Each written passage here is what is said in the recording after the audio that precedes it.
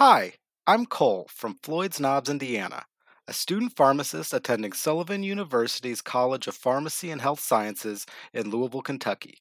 You're listening to Pharmacy Forward, a podcast about transforming knowledge into action.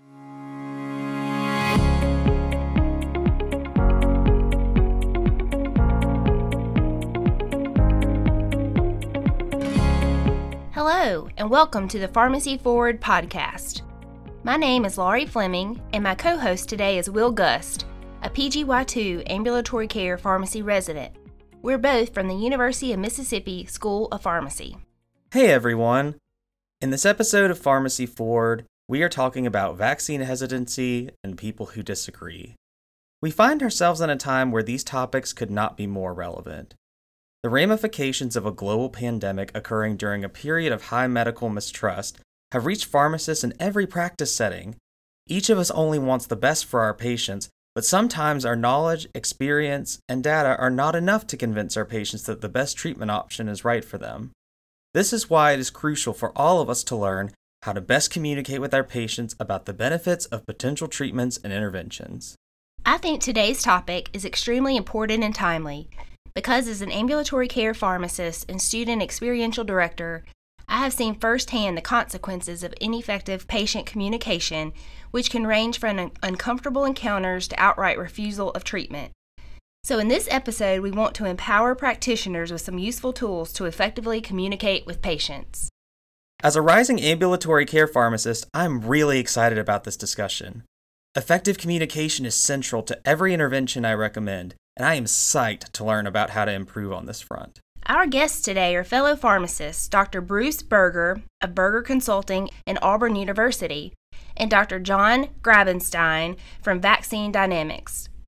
Dr. Berger is an expert in motivational interviewing, and Dr. Grabenstein is a vaccinologist and epidemiologist.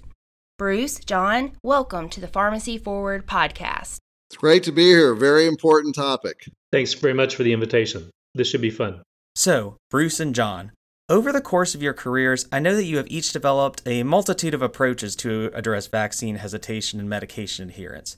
But I think it's important to start at the root of the problem, which is patient mistrust. In your experience, what are some of the biggest contributing factors to medical mistrust? Well, I think a lot of the problems that contribute to mistrust are, misinformation. People are getting information from unreliable sources sometimes. I think another problem, and we saw this with COVID, is changing information. We know a lot more about COVID now than when it first came out. We know a lot more about the vaccines now than when they first came out. And whenever people hear changes, it makes them start doubting the information. Fear and anxiety are major contributors. Distrust of the motives of the healthcare professional. And a lot of times we see distrust of the motives of the healthcare professional when the patient really doesn't feel like they're being listened to and where there's a lack of empathy in the relationship. Last thing I'll say is that not everything that has to do with adherence is founded in mistrust. Sometimes it's not patient mistrust. It's they really don't understand the seriousness of an illness or the importance of treatment because they may be asymptomatic, like with high blood pressure and early diabetes. So those are the major contributors to me. One thing, as you're going to talk to a new patient, a new person that's in your pharmacy, is to assume that they're misinformed rather than mistrusting. But certainly you'll see in your patients, you've already have seen in your patients, a very wide range of emotions, sometimes fear, sometimes doubt, sometimes anger, and you'll need to diagnose, in the first few questions you ask, what the patient's state of mind is. We're almost a year into having vaccine available, and early on there were a lot of people who wanted to wait and see with regard to vaccine safety, which is not an unreasonable approach to things. Recognizing 1,000 people are dying a day of COVID-19, and now we're in a case where parents, considering vaccination for their kids, may want to be in a wait and see situation for a few months or for a while. And then, some folks will have heard stories, may not know all the historical details, but know that there's been unethical research in the past. Some of it government sponsored, long, long ago. But that's a part of fear and mistrust.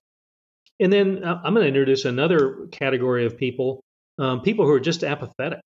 It's no big deal. It's nothing to disrupt their day. They'll get around to vaccination eventually, maybe. And so, one of the early things you should do is to figure out where the patient in front of you, the person in front of you, is coming from.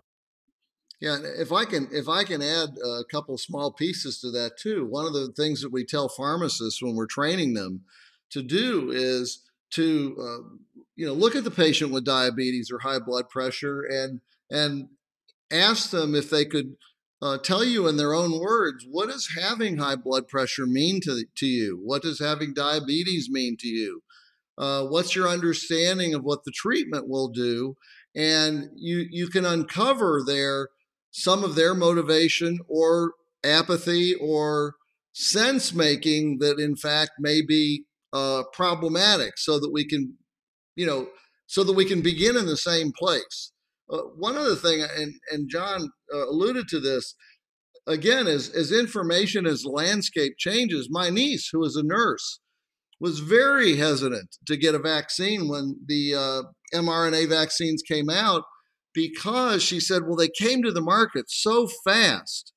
And one of the things that I said to her is, and that's got you concerned because you're wondering, have they done enough testing and research to know how safe they are? And she said, exactly. Well, the news media did a terrible job of helping people understand that this was a new application of mRNA research that had been going on for well over 10 years. And when I told her that really helped allay some of her fears. Thank you both for that useful advice that may help with the patient breakthrough. When it comes to unsuccessful conversations and patient hesitancy, students, residents, and even pharmacists often fall into one of two categories. They're either too nervous about confronting to continue the conversation, or they're too aggressive, which further may tune people out. These unsuccess stories often occur in spite of having training during pharmacy school and motivational interviewing. With this in mind, what are some of your favorite techniques to persuade patients toward a beneficial vaccine or another therapy that may promote productive conversation? I'll start with one tip, which is save the monologues for late night television, not for the interactions at your pharmacy counter. Think about bite-sized segments.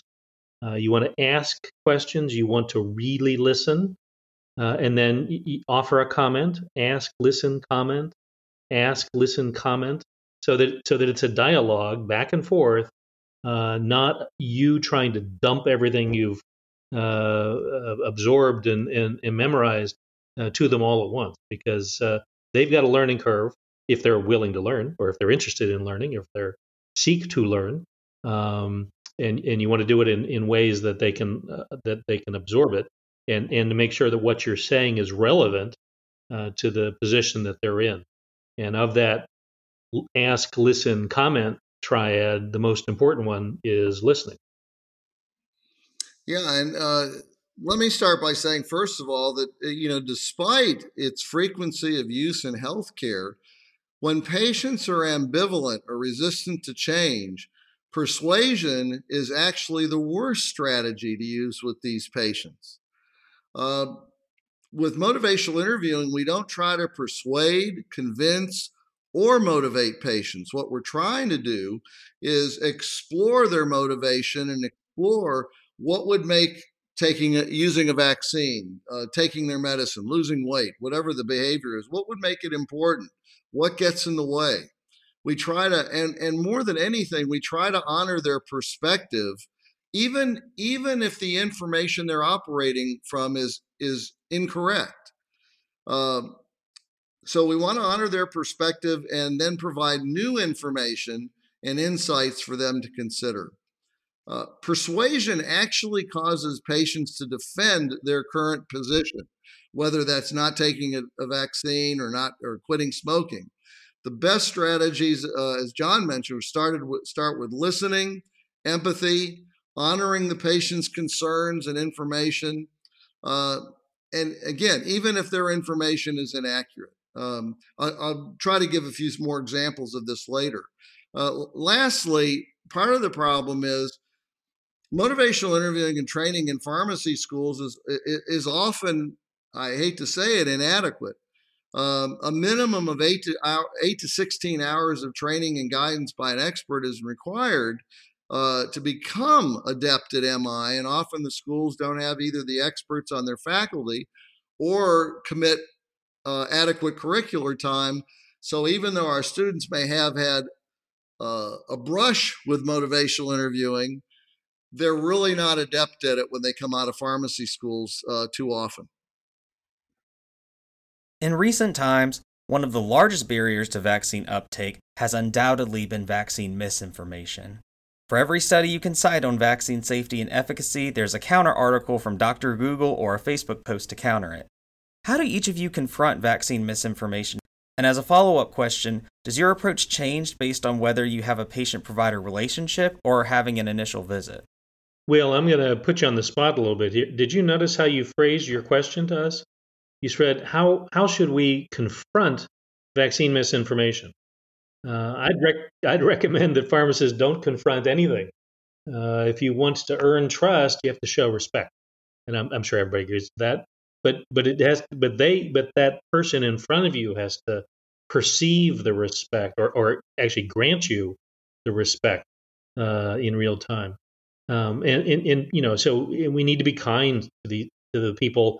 Especially think of them as fearful, think of them as angry, hopefully angry at somebody else, not angry at you. And remember that lots of folks make decisions based on just reading a headline, not even knowing or reading or understanding details in a long article. So you really want to find out where they're coming from. It matters, I think, whether it's an established relationship or not. I'm actually going to come back to Bruce on that point, because there obviously, if this is the first day you've ever met the person, it's not an established relationship yet. Yeah, and what I would say is what really matters. Look, you can know somebody a long time, and the relationship has been contentious, right? And so, what's absolutely the most critical here is whether it's a short-term relationship, and especially if you've never met the patient before, the first words that come out of your mouth have got to be words that the patient finds soothing, finds non-judgmental, non-threatening, and as John said, non-confrontational. I'm actually involved in training healthcare professionals on how to talk with patients. So I'm involved in particular with MTM companies or medication therapy management companies who have pharmacists calling patients, particularly those over 65, and doing comprehensive medication reviews or targeted medication reviews. Kind of responses I use with MI, again, involve empathy, reflection, being non-judgmental, and establishing a relationship that says to the patient, from what you've told me, I now see why you're so hesitant to use this vaccine. I had a patient say, I don't want to get one of these COVID vaccines. I heard it can give you COVID. And sadly, too often the first response that comes out of a healthcare professional's mouth is, well, it can't give you COVID. That's just not true. And one of the things our research has shown is that whenever we cause a patient to lose face, whenever we cause face loss, which happens when we're basically correcting the patient, saying, no, that's not right. How many times have we been over this? You need to take your medicine every day. But whenever we cause the patient to lose face, they do one of two things. They either stop listening or they start discounting the information we give them. Confrontation is another way that we cause face loss in patients. when we confront them. No, that's not right. Or I don't know where you heard that, but your friend is wrong. It causes face loss. And sadly, almost 70% of the conversations that I listen to with healthcare professionals who do not have training in things like motivational interviewing, 70% of those conversations contain multiple instances of face loss. That's kind of sad.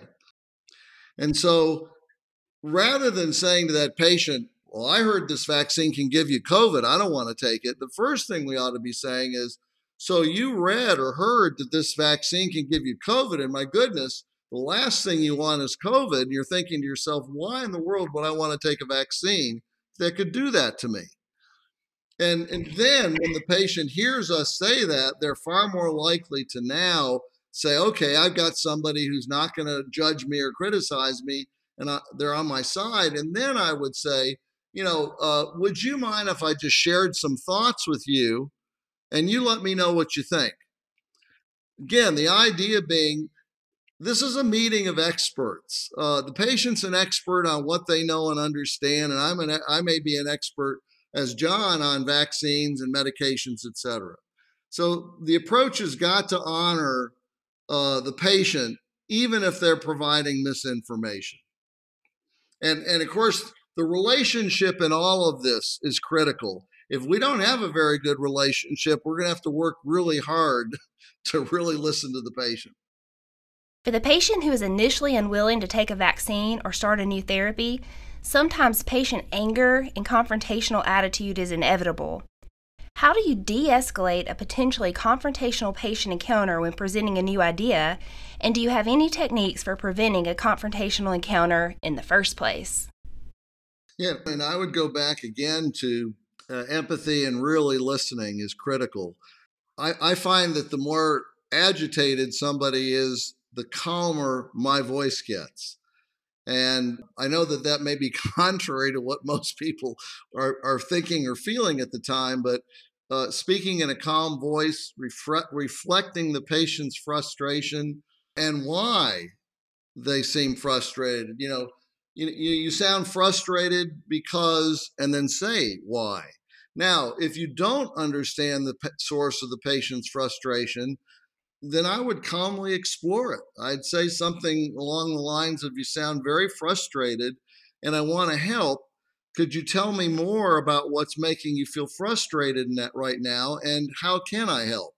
In regard to preventing a confrontational encounter in the first place, again, it really requires honoring the patient and treating them with the utmost respect. Now, having said this, if a patient remains angry or even abusive, I believe that the patient deserves respect. But I also believe that we deserve respect, and that we don't deserve to be sworn at, yelled at, etc. And again, I think we can first start with, I hear how angry you are and I want to help. Can you tell me more? But if the patient remains agitated, then I think we have to say something like, I really want to help, but I don't want to be yelled at or sworn at. Could we please talk with each other? Now, if that doesn't work, then I would let the patient know, if I'm on the phone, that I'm going to hang up or I'm going to walk out. And if I need to, get security. Hopefully that's a great exception, and it probably will be a great exception if we're able to listen to the patient and really empathize with what they're saying in order to lower the temperature. It's really been a pleasure getting to hear your perspectives on all of this. We've had a lot of discussion about overcoming barriers to productive conversations about vaccine or treatment hesitancy. But one thing I really want to emphasize and make sure that we address is that the hesitant patient is not a burden and not an enemy. Each of us is shaped by our own experience, and as the saying goes, perception is reality. To that end, how do each of you go about maintaining strong patient-provider relationships and patient trust over time, even if a patient ultimately refuses a vaccine or therapy during a visit? Well, remember that you might not get a win today, It might take the accumulation of multiple people saying the same sorts of things to get the person to be willing to be vaccinated. And if you're in a public setting, or think about what bystanders are seeing and hearing. You want to make sure you're preserving your professional image. You're not going to arm wrestle to prove your point. You need to be unfailingly polite and persevere. It took me 6 years to get my own mother to get her flu shot every year, and 7 years for my dad. Now, no one can be a prophet in their own land, but it may take several rounds on different days to get people to think through what they believe about a vaccine and what they will accept as fact. Also, listen with your eyes. Make sure you're watching their body language as you're having that conversation. That may help you with some of your diagnosis. The point I've picked up from Bruce the most today is the repeating back of what person said as a means of showing your understanding, that you know where they're coming from. It's really important to have a big picture perspective, and part of that is that in healthcare we kind of get trained sometimes that we're driving the bus and the patient's a passenger. And the fact of the matter is the opposite's true. The patient has always driven the bus. Ultimately, they always decide whether they want to take a vaccine, use a medicine, etc. Our job is to be caring, loving influencers of the route that the patient takes. The other big picture that I want to point out is that we can sever the relationship with the patient by mistreating that patient over their decision not to use the vaccine. What I've got to keep in mind is that this patient may be taking medication for blood pressure, diabetes, or any other illnesses, and if I mishandle the relationship about vaccines, I'm going to have a hard time having the kind of influence I'd like to have on a patient about their blood pressure or their diabetes. And so, again, I have to keep in mind that these are all the choice of the patient, and this is just one choice. And I don't want to do anything to harm the relationship and reduce my effectiveness in dealing with other issues the patient may be dealing with. Right. That's perfect. And I've been specializing in vaccines for almost 40 years. And long ago, I learned that it's not how much you know about immunology, it's how much you know about sociology. People are making their own choices.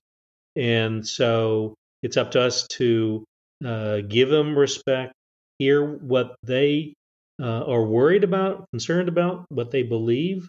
We can, if they're willing, we can offer them additional information, proper information, and then together get them to a place where they would want the vaccine. And I would really encourage listeners to go out and get some substantial training on learning how to do these things too, because we spend a lot of time in pharmacy school learning about drugs, but nowhere near as much time learning how do you talk to a patient who says, I don't care, I don't want to do it, in a way that advances the relationship. So go out and get some more training. These are great points that encourage being patient with our patients. Bruce and John, thank you so much for joining us today for the Pharmacy Forward podcast. It has been an honor to talk with both of you, and I'm energized by your passion. This has been awesome. I hope our listeners found this episode really helpful, and I can't wait to use your advice in the years to come.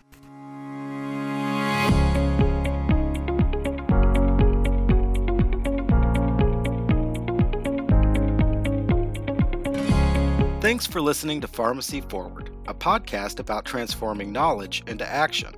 If you like this podcast, please subscribe using your favorite podcast app and tell all of your pharmacy friends and colleagues. Be sure to rate us and send us your feedback. We'd love to hear from you. Pharmacy Forward is produced by the Division of Pharmacy Professional Development at the University of Mississippi School of Pharmacy. For more information about our professional development programs, visit pharmacycpd.org. That's pharmacycpd.org. Thanks for listening.